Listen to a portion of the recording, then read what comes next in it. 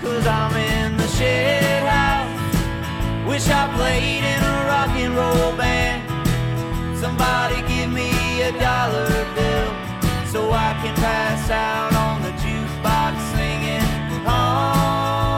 honky tonk women. I know Carlin's like the big things, you know. I just don't know him as well as I know other folks. And Richard Pryor's definitely, like I said, it's kind of like talking about, you know, fucking Chuck Berry. It's like, no, it didn't sound like Eddie Van Halen, but it's where it came from. Like, you know, you wouldn't have had it without it. Such a cool speaking of Eddie Van Halen, obviously he did pass away. I mean, you two guys as guitar players, like what do you think about him, Neil? I don't know if we've ever talked about Eddie Van Halen. I think he's amazing. It's not, I would never try to learn it. It's not like, you can't really learn it.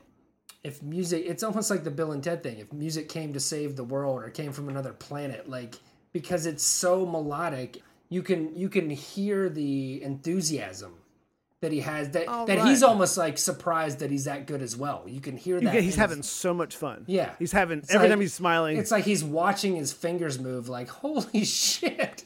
I think with Eddie Van Halen, it's just like the imagination. Just the imagination to like recognize that possibility. Yeah, I think that's the thing Eddie Van Halen does for me is like when I hear it, I feel like I'm 10 again. Like I haven't, like, you know, I'll try not to digress, but if you approach the speed of light, you really don't go any fast. Like you can be going 90% the speed of light, and the speed of light is still going the speed of light faster than you. That's a thing I had a guy explain to me. Mm-hmm. He was a cosmologist from Caltech. Anyway, Eddie Van Halen's like that. Even like, no matter how good and the shit I can do on guitar now that I'm even proud of, Eddie Van Halen is still going the speed of light faster than me on the guitar. Like I haven't really gained on Eddie Van Halen at all, and he's the only guy who I really love his playing. To your point, Neil, I just don't fuck with it because I'm like, the world doesn't need to fucking hack Eddie Van Halen. Let me ask you this: do you ever put Van Halen on? No, I really don't, honestly. Oh well, one of my brother-in-law he was like 17 when I was born. He was way into Van Halen, and so I heard a lot. And just, you know, being a guitar guy and just always being in the guitar, and there's a couple movies in Better Off Dead with John Cusack. Mm-hmm. You seen that? Mm-hmm. He's working at the burger stand with the guy from Porky's, the burger guy, chief asshole, whatever. And he starts having this vision. He falls asleep and is imagining the burger is alive like Frankenstein, and they're playing Everybody Wants Some by Van Halen. And it's like, that's a stupid cool. Like, it's just, yeah. The thing with Van Halen, man, is like there's no one I hear that's more technical, that is as still a good a songwriter, writes music that people actually want to listen to. He is to me the highest end of the spectrum in terms of technicality. That is still aesthetically. Well, yeah, like, and he created his own genre of guitar. There's a bunch, like what's the guy Eric? Yeah, like Eric John. Like just that whole tapping. The former tight end for the San Francisco 49ers. That whole tapping, virtuoso, melodic, classical, like not blues based, really. But there's obviously a lot of blues going on. It's in there. Right. Ice Cream Man, bro. Ice Cream Man. Well, it's all. He had more of the classical stuff compared to anybody else. It was still 60% rock and blues. It was just more than anybody else. One of my favorite Van Halen like pieces of music is not even guitar. It's the beginning of. It sounds like the car starting.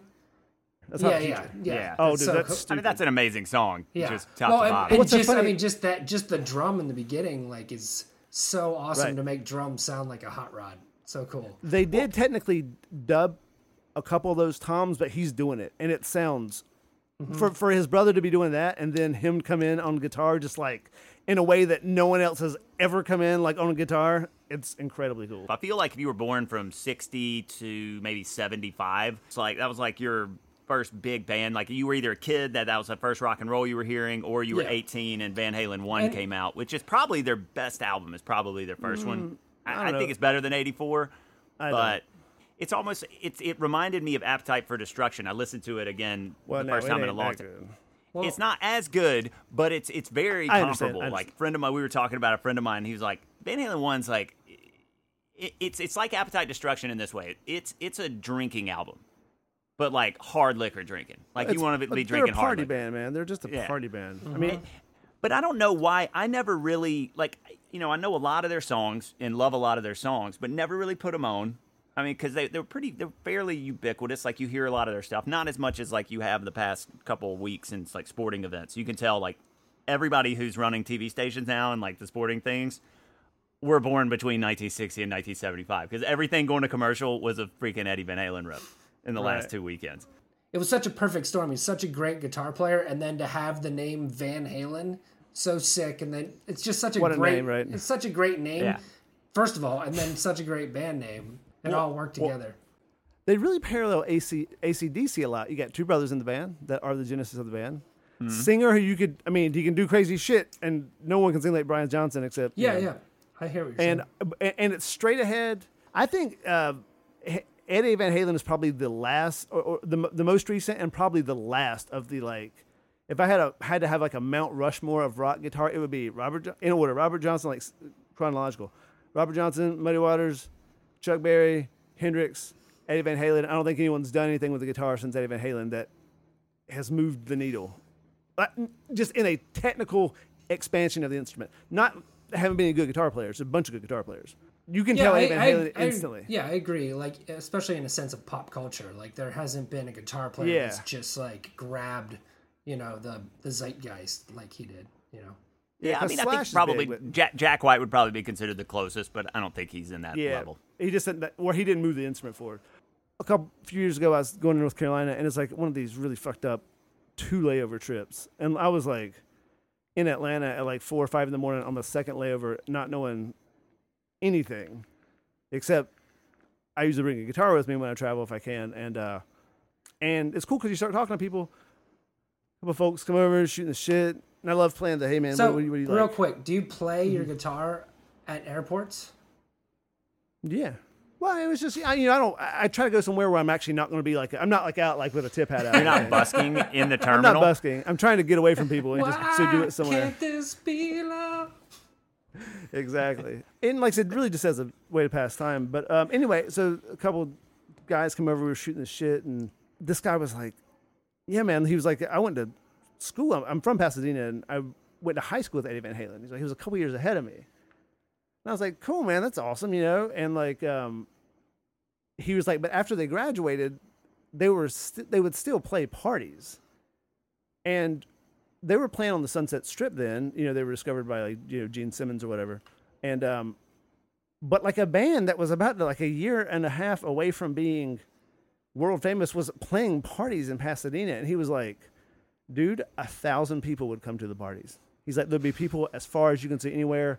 The cops would come and shut it down because I cannot wrap my mind around the experience of going to a party, having never heard of Van Halen, and seeing fucking Van Halen. It would melt your brain. It would blow your head off. And what's cool is there's a documentary on Netflix, and I was watching it as one of these really like 1.5 star ones. But anyway, they brought up that same exact thing, confirming that what he said was bullshit. It's really cool. That's awesome. I was like, wow. So, rest in peace, Eddie Van Halen.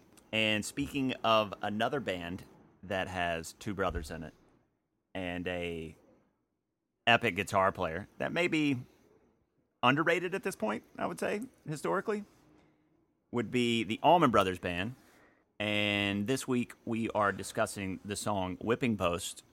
You are listening to Pod Gave Rock and Roll to you. And what we're going to do this week is we are going to play the very first Pod Gave Rock and Roll to you that we recorded back at the beginning of this pandemic, when the 3 of us were looking for a reason to hang out, to and live, have some drinks virtually, to stay alive, to stay alive, to survive. Gotta survive. And recorded it. Or actually, no, the first time we did this was like the week before on the back porch. Virtually, we talked for an hour about Whipping Post, and we were like, all right, let's record this next week. And we did. Now you're going to hear us talk about the song Whipping Post by the Allman Brothers Band.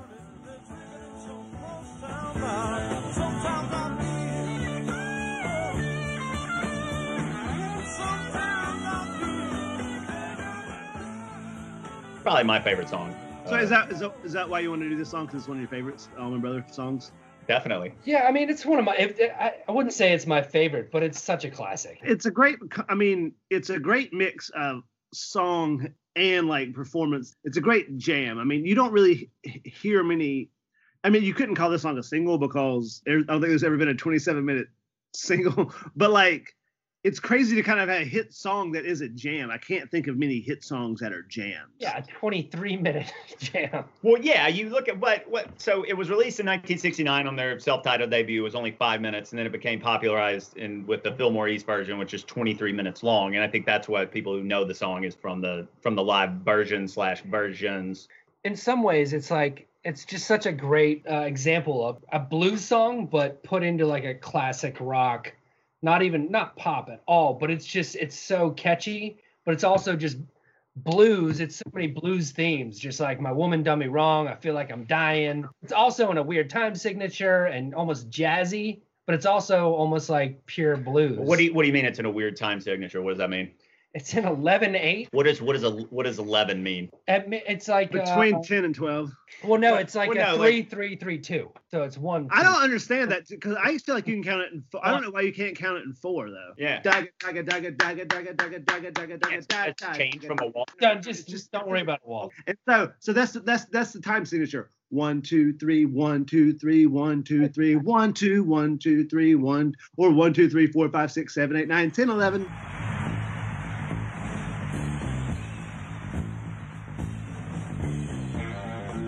And I read that Greg didn't have any idea. Dwayne had to tell him, like, hey, man, it's an 11-4 or 11-8. Yeah, I think you can say either way. Yeah, he didn't even know. He's like, it sounded good to me. Another thing I looked at when we were looking at this song is that, you think, like you guys were saying, it's like typical blues where it's about a woman who done you wrong. But he actually wrote the song based on he moved to Los Angeles in the late 60s, and then he moved back, and he didn't. The way the song is arranged, it's almost like, I'm not going to go so far as to say it's classical, but you think it's then it has da da da da, and all that shit. It's like orchestrated before it gets into the blues, which is pretty. Yeah. Well, I can't think of many songs that do that.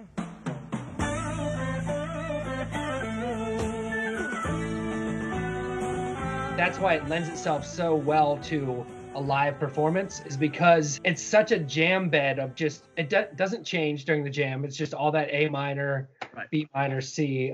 It's a jam song that is very easy to just really get after, but it has those interesting hits that you don't usually hear.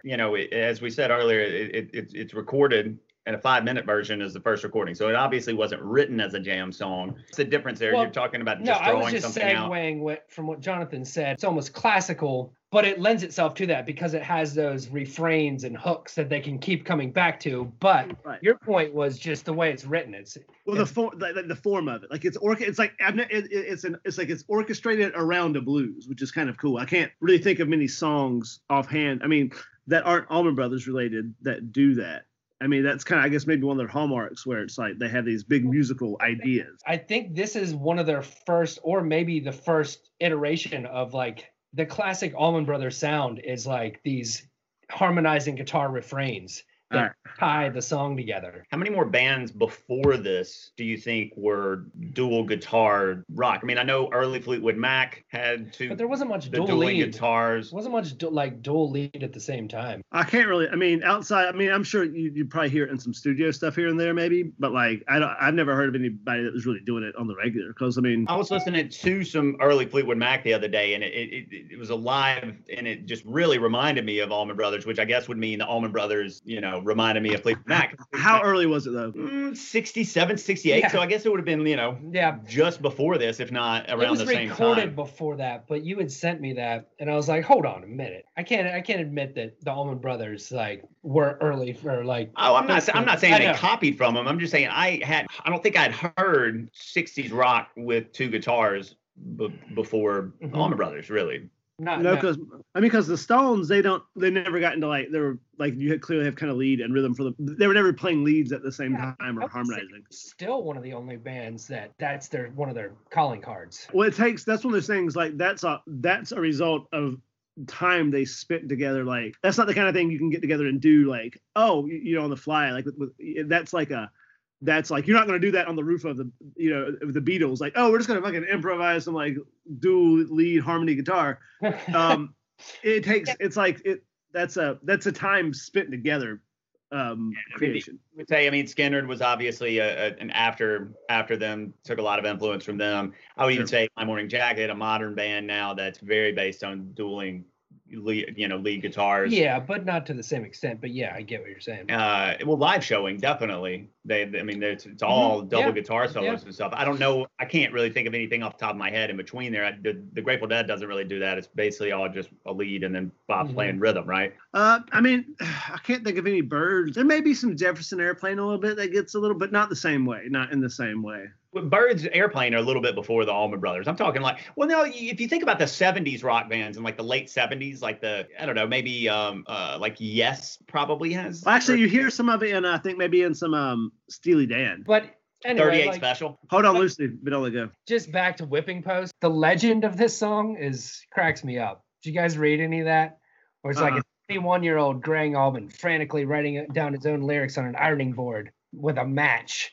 Like, basically, it says that he got up in the middle of the night, was inspired to write this song, and all he could find was an old ironing board. And then one of the things I read said, a car's headlight illuminated in the kitchen just enough time for Greg to spot a box of matches to burn one and start writing on the back of an ironing board, which is hilarious. I'm sure that's not the case, but that's great. That's a great origin story for a really good song. I mean, yeah, and I'm sure it was. I'm sure he was woken up in the middle of the night, but just the car's headlight. Who wrote this? I'm not sure exactly. Wikipedia is some of it. Yeah, I mean, pretty much any research that's been done on this is Wikipedia. So that was on Wikipedia. Yeah, I mean, there's a history to the song. Greg's done multiple interviews over the years. That's where it's from, Greg. The headlights and illuminating the kitchen, all that stuff is not that. No, not that. That was stick. what I was laughing at. The matchstick. Yeah, me too. And the matchstick on the ironing board, waking up in the middle of the night, probably. And I heard it from I reached out. Remember my old landlord who was a huge Allman Brothers fan? He had like a mushroom tattoo, the whole deal. Maybe. So the getting back to like the song and the performance of the song, I wonder if at that time, I can't think of anything that like live albums that would have been basically took a song from relative obscurity. Fair to say, I mean, Whipping Post wasn't on any charts. The album, the Allman Brothers Band self-titled album, wasn't either. And then Fillmore East kind of got it in 71, 2 years later, popularity over the airwaves. Like, were there any songs before that? The live version was more popular than the studio version. That's a good question. I can't. I mean you this was in, 71? So, when was Band of Gypsies? That was New Year's Eve, 69 going to 70. Yeah, but that wouldn't have taken, I'm talking about a song becoming, this is probably the first time that registered on a popularity scale in terms of people knew this song strictly from a live version of the song. And if you get into the history of the song, I mean, if you go back and listen to Whipping Post, I doubt you're going back to listen to the one from the album. You're listening to one of the 100, tens of, maybe hundreds of live versions that they have of the Allman Brothers, with and without the original band. It just sucks that this band was cut down at the beginning of their prime. I got one. Here's one for you. Here's a live hit songs. The Johnny Cash Folsom Prison shit. That's a good one. Yeah. All You Need Is Love. All You Need Is Love is only live. I don't think there's a studio version of that. Yeah, that's fair. But Crossroads by Cream, but I don't know if they did a studio version. Dick a Pony, the Beatles tune, but you're right. These aren't tunes. Yeah. These are tunes that were the hits were live. I will say, after listening, to a lot of the covers, you really don't, and it makes sense. I mean, the original lineup, by and away, the best versions of the song. Not only the Fillmore East 71, but you have Boston 71. You have another Fillmore East, I think the night before, which has been released. You have one from the Atlanta International Pop Festival in 1970, a 14-minute version there. And then you have a couple in 72 right before they both died, the Macon City Auditorium, which I guess is more of a hometown show, one at the Fillmore West in 71. And they're all great. But you can listen to them back in the 80s when they brought on Warren Haynes and Dickie Betts are playing the guitar solos. In the 90s when you have Warren Haynes and what's his name? Derek Trucks. And they're just, I don't know. The one thing when I was listening to this song a lot, and you guys can help me with this, is that the live versions from the early 70s are so good that everything else, it almost seems like the other iterations of the Allman Brothers bands are just covering the song. Well, they are, except for, I mean, Greg's vocals are still there and they're still great. But that's one of the amazing things about the Allman Brothers is that they kept going for years. And I saw them in the 90s a lot. And but it still felt like the Allman Brothers, though. Even though, like, looking back and listening to the song, that is definitely the best versions. But even that 90s stuff, I think it's maybe just nostalgia, but I love that stuff too. I love Dickie and Warren. Well, I mean, nothing's ever going to be as good as when it first comes together. You got guys who've been struggling their whole lives, and then suddenly they're the best band around, and they sound incredible, and they got all that excitement and all that practice, and everything is like new territory, and they have nothing to look back to. They only have the future to look forward to, and they're just in the moment, and they're probably all early mid-20s, and they're just they're setting the world on fire. And it's like with a song that's like, and I don't think aggressive is the right word, maybe energetic. With a song that is that energetic, if you back off the throttle the least, it ain't going to be that. Whereas guys like Willie Nelson and the Grateful Dead, they can do like a more mellow, chill version of their tunes, and they could be just as interesting. But, for that kind of, that muscular of a tune, if you will, you're going to have a hard time. And you're always, to your point, Josh, you're always going to be like trying to hit that high water mark again. There's a lot of covers of this song, and they are not good. I mean, growing up in Mississippi, you heard a lot of blues covers. Jonathan, I know you probably heard some of this in North Carolina, but like you go to, just random bars, you hear the cheesiest like tone of like blues solos and just really mediocre vocals of people overextending themselves to like hit those high notes. I feel like it's a great song because the performance by anybody else pales in comparison, and like there's not I couldn't find a good cover of the song. That suggests it's a good performance. If it's a good song, anybody can make it sound good. That's a great point. And like I think song versus performance, like it's just an amazing song, and the performance from the Fillmore East just made it epic. I think it's a really, really good song. I think it's a great song, but I think the performance is extraordinary. Like I haven't heard anybody else write a song that good like in a while.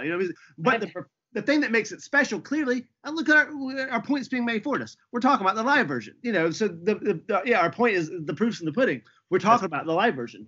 I will say this. I just want to shout out this King 810 Freddie Gibbs version. Is banging though. You guys need to get out there and check that out. When I first heard that, I thought it was a Lonely Island production. It starts off as kind of an EDM, kind of like, oh, this is gonna be like a chill, I was like, oh, this is like Moby. I thought my streaming was fucked up because I was like, this is all what's going on with the song.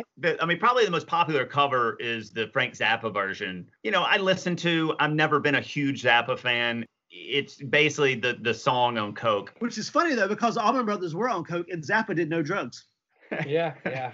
If there's a YouTube video of this Zappa version from like '84, and the guy who's singing the song is playing keys, and with it's just like so early '80s. No, he's got a vest with nothing on underneath, but like a silk red vest with nothing on underneath. You said you mentioned that the Allmans were on coke, Zappa wasn't. Did you know the story behind the cover of Fillmore? Oh, yeah, I did. I forgot. Basically, they're having a photo shoot, and Dwayne spotted a guy he'd called earlier for some drugs, and in between some of the shots, he ran over, scored, came back, and sat down before the photographer even noticed what was going on. So they're all like cracking up, laughing, and if you see his hand is like clutched in his lap. Oh, nice. Shit-eating grin on his face, and everyone else is just dying laughing. Nothing to make you as happy as drugs. But the reason why I know Zappa was anti-drug was because John Frusciante auditioned and got accepted, and then he found out like you can't do any drugs in Zappa's band. I'm not going to join this band. That was the definite opposite of the Allman Brothers band, where I think what's the story with Dwayne and Greg, where the last time he saw him, he was like he had done all of his coke and he was pissed at him. He lied to him, right? That story is fucking terrible. It's like whatever. I mean, that to me that's just. So that's coincidental. Well, and just quickly, I mean, just the tragedy of the Allman Brothers, just the quick Dwayne and Barry Oakley within a year dying like blocks apart on a motorcycle. And then the fact they were able to keep going and have it hit songs much after that, and then Dickie Betts getting kicked out of the band who wrote a bunch of those songs. And every other band like that you compare to them, if it's a tragedy, it's always self-inflicted. With them it was just even them and Skynyrd, Skynyrd was a plane.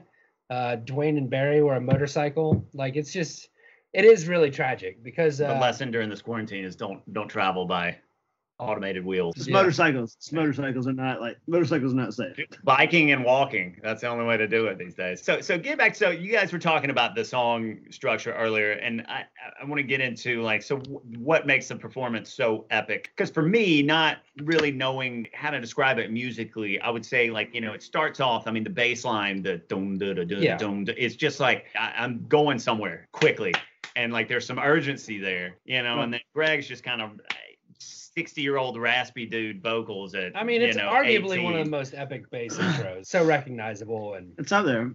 But the vocals as well. I think one of the things when we talk about the cover is like every other vocal sounds cheesy unless it's him singing it. You come in with those lyrics, and it's just there's nobody in the world that cannot relate to that first line. It's like, boom, there's some urgency there, and it's like, all right, well, what are you going to do about it? You know, and the structure of the song I love, because I love the balls of just doing verse, chorus, jam. We're jamming. It's two verses and a chorus is the song. It's verse. That's all that lyric and then an outro. Like I mean, that's it. And then you have these just epic jams that they kind of. Well, and it is epic, I think, because it has such a blues theme, like I was talking about before, but is basically jazz. Like when you hear the guitars rocking, but behind it's just. You know, like it almost sounds like Coltrane or something. It's probably, I mean, I'm guessing here, but it's probably a minute and a half before he sings a line. Yeah. I mean, it's a good, like, and that's kind of a common theme, you know. I mean, we all used to play in a band together, and like we played a couple of Allman Brothers tunes. I mean, that's kind of a common thing in Allman Brothers tunes, right? They like have a nice little long intro to just get in the pocket or whatever, and before Greg comes in singing. Well, it's because, I mean, that's the thing, man. Like, because obviously they're clearly blues based, if not just a blues band, like whatever. You know, that stuff was about folks having fun and dancing, and not like, it wasn't, the folk school was more about let's talk about problems or the government or intellectualize whatever. This stuff is for folks who are working and getting off work and just don't want to, the last thing they want to do is like intellectualize anything. They just want to hang out. And so it's more about the vibe and the music and the riff and the drive than it is the lyrics are there almost to keep it justified the playing, you know. And I mean, but the lyrics are great. They're great. I mean, they were definitely in that lane that the Grateful Dead had already. But I think they reached more people. They reached Deadheads and blues. Oh yeah. I mean, I think like, they came in. It was like a harder edge Grateful Dead. You know, I mean, they were. Yeah. It wasn't just. They're probably a little more radio friendly too, like with Midnight Rambler and stuff. Like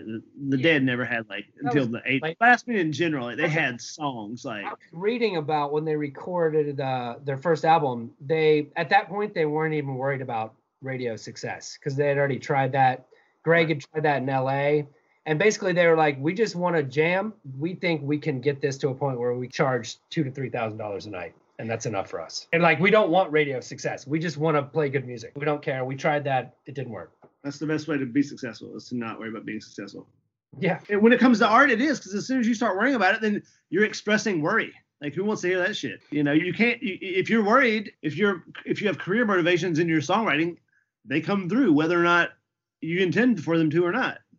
There's got to be a confidence in your heartbreak and sorrow that comes across.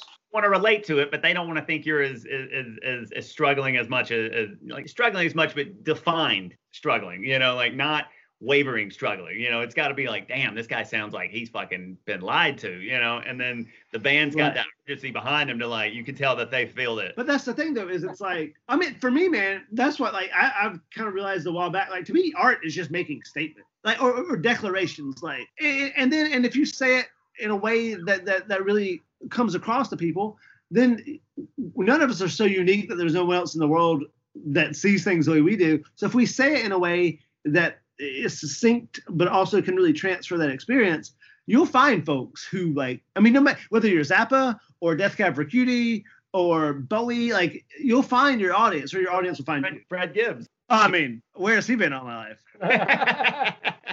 So when you're getting into, all right, so when we get into the jam part of this performance, I would say that the part that sticks out to me, probably the ending, you know, that the boom, boom, boom, boom, boom. That's definitely the defining moment of the song. I don't know. I mean, that's your favorite part of the song. That's my favorite part. That's my favorite part. Is that your? Do you have a? My favorite part is when the guitar comes in playing the octave over the bass, because the bass is like. Yeah, and that's a setup for the part we're talking about.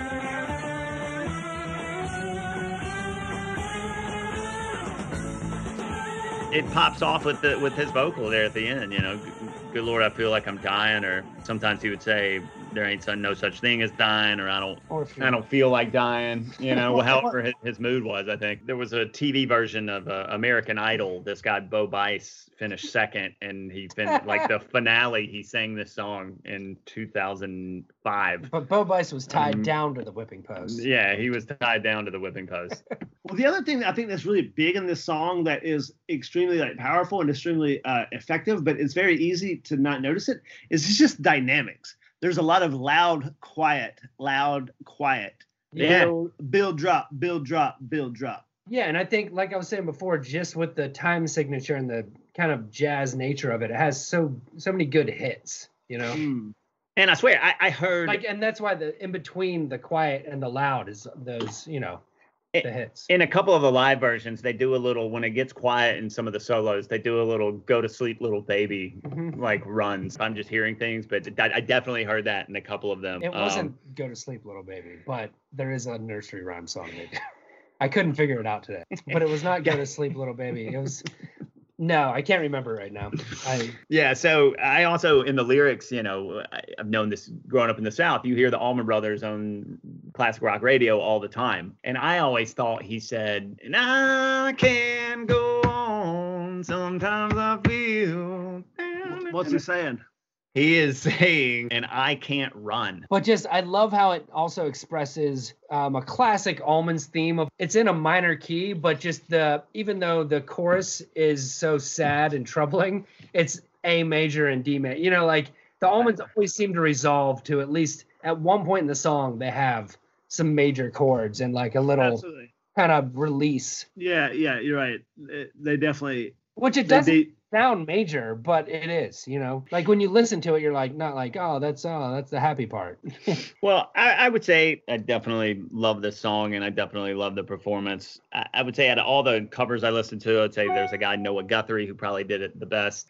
If you like the Allman Brothers and you like this version, I mean, for me, I would say listen to early Fleetwood Mac, listen to Leonard Skinner, listen to My Morning Jacket. I don't know if you have any recommendations you would throw out for people who like this music. I would say listening to them, my favorite was actually From the Last Night of Fillmore on the deluxe Eat a Peach. They released that a couple years ago. It's very similar, but just the guitar work on that one I think is a little tighter. And I love it. I love Dickie's stuff on that. I don't know. It might be sacrilege to say, but I feel like Dwayne's a better musician and Dickie is a better guitar player in some ways. Dickie basically is always crushing it. But Dwayne has a higher ceiling, lower floor. Dickie's always Dickie, but like just some of his runs, and he has that honking guitar. Like I know it is sacrilege, but that's just. I think maybe like he has like I think some more like maybe intricate licks. Well, he just bounces around. He's part because he took the Allman Brothers from the 70s to he kind of took the torch from Dwayne. In that version I'm talking about on Eat a Peach, Dickie's getting after it. I think Dwayne's maybe more like just melodic. He's a brilliant musician. Dickie was just a hired hand, like not hired hand, but he wasn't an Allman Brother. He's Dickie Betts, but right. Johnny, any music you would recommend? I mean, like "I'm Your Captain" by like Grand Funk Railroad. That's a good one, yeah. Is definitely great. I mean, you got Molly Hatchet, like stuff like "Flirting with Disaster" and like all that, which is, I mean, it's even like a little more toward the countryside of stuff like Charlie Daniels Band, like some of that stuff in the 70s. Like those dudes definitely get down. North Carolina and the Hizzy. And I'm trying to think who else. Yeah, like mainly those guys, because those guys still have that regional sound versus like your ZZ Top was more Texas. Yeah. Aerosmith, obviously, Boston. They all kind of reflected their regions, and but they also kind of brought like a similar spirit to, and vocally you could even make a case that a guy like Bob Seger is kind of like a Greg without the. He's like, he's kind of like. He's like pop radio, Greg. I would even say, like, based on that, like, there's a country funk album. I would say the Allman Brothers invented that kind of swamp funk, southern rock sound that it's like either them or CCR.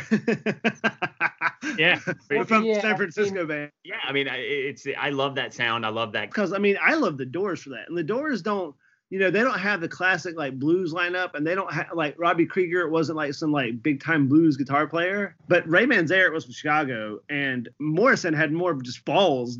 I mean, and not vocal, but just like, I'm just that motherfucker kind of vibe. And that's essence of blues. The whole Backdoor Man, like Howlin' Wolf, like it's almost more like the character is the thing. Yeah. And now Greg's got the voice and stuff. But, you know, I don't think the Doors get their due, man, because like even Roadhouse Blues, and then even the stuff like I've Been Down So Long, where it's just like, you know, and I think Morrison was either from Virginia and or Florida, I believe. So he had some of that Southern thing, and they jammed obviously in a different way. And then Zeppelin would jam too, also, but in different ways. After I would say they were they were around the same time, right? 68, one more 69. band that you have to bring up is Taj Mahal, because he inspired Dwayne to pick up a slide by doing Statesboro Blues. Yeah, and I would say on top of that, if you, I recently read a book about the guitar player Michael Bloomfield, and you know all this kind of stuff does circle back to that Chicago urban blues sound, because it's not Delta blues. You know, they're not playing off the acoustic tradition of blues musicians. They're playing off the Chicago urban blues sound. And Bloomfield was the first American white musician to bring that into the white market. Autobiography of him called The Guitar King. There's a great story about Jim Morrison being extremely drunk on stage when Jimi Hendrix played in Los Angeles for one of the first times, and just hugging his leg as Janis Joplin was throwing whiskey at him to get off the stage. I've got a recording of Morrison and Hendrix on stage together, and Morrison, I think this is in New York though, and Morrison is shit-faced, and he's just screaming obscenities. Like to get him on stage. Vile obscenities. It might have been in New York, it may not have been in LA, and Janis Joplin's off the side, also drunk, and she comes out at a certain point and takes him off stage. I mean, it's just vile. He's just like, talking outside. All right, we're going to play the song now, and then we'll be back next week.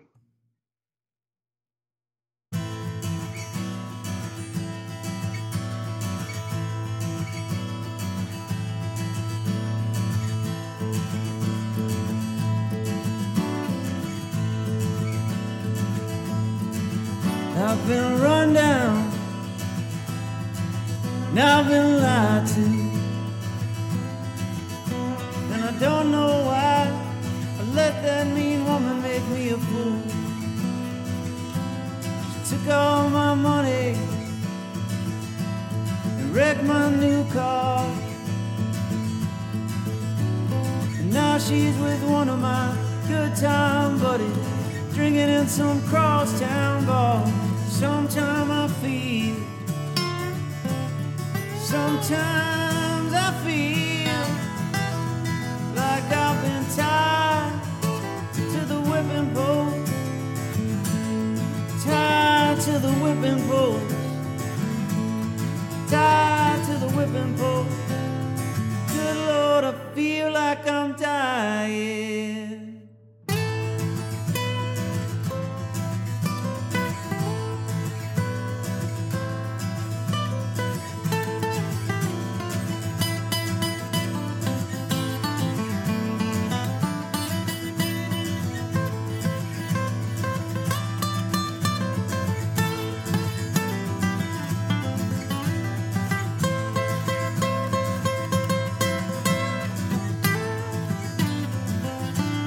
My friends tell me that I've been such a fool, but I had to stand by and take it, babe. Oh, for loving you, would have drowned myself in sorrow as I look at what you've done. Nothing seemed to change, bad times stay the same. I can't run, sometimes I feel, sometimes I feel like I've been tied to the whipping post, tied to the whipping post, tied to the whipping post. Good Lord, I feel like I'm dying.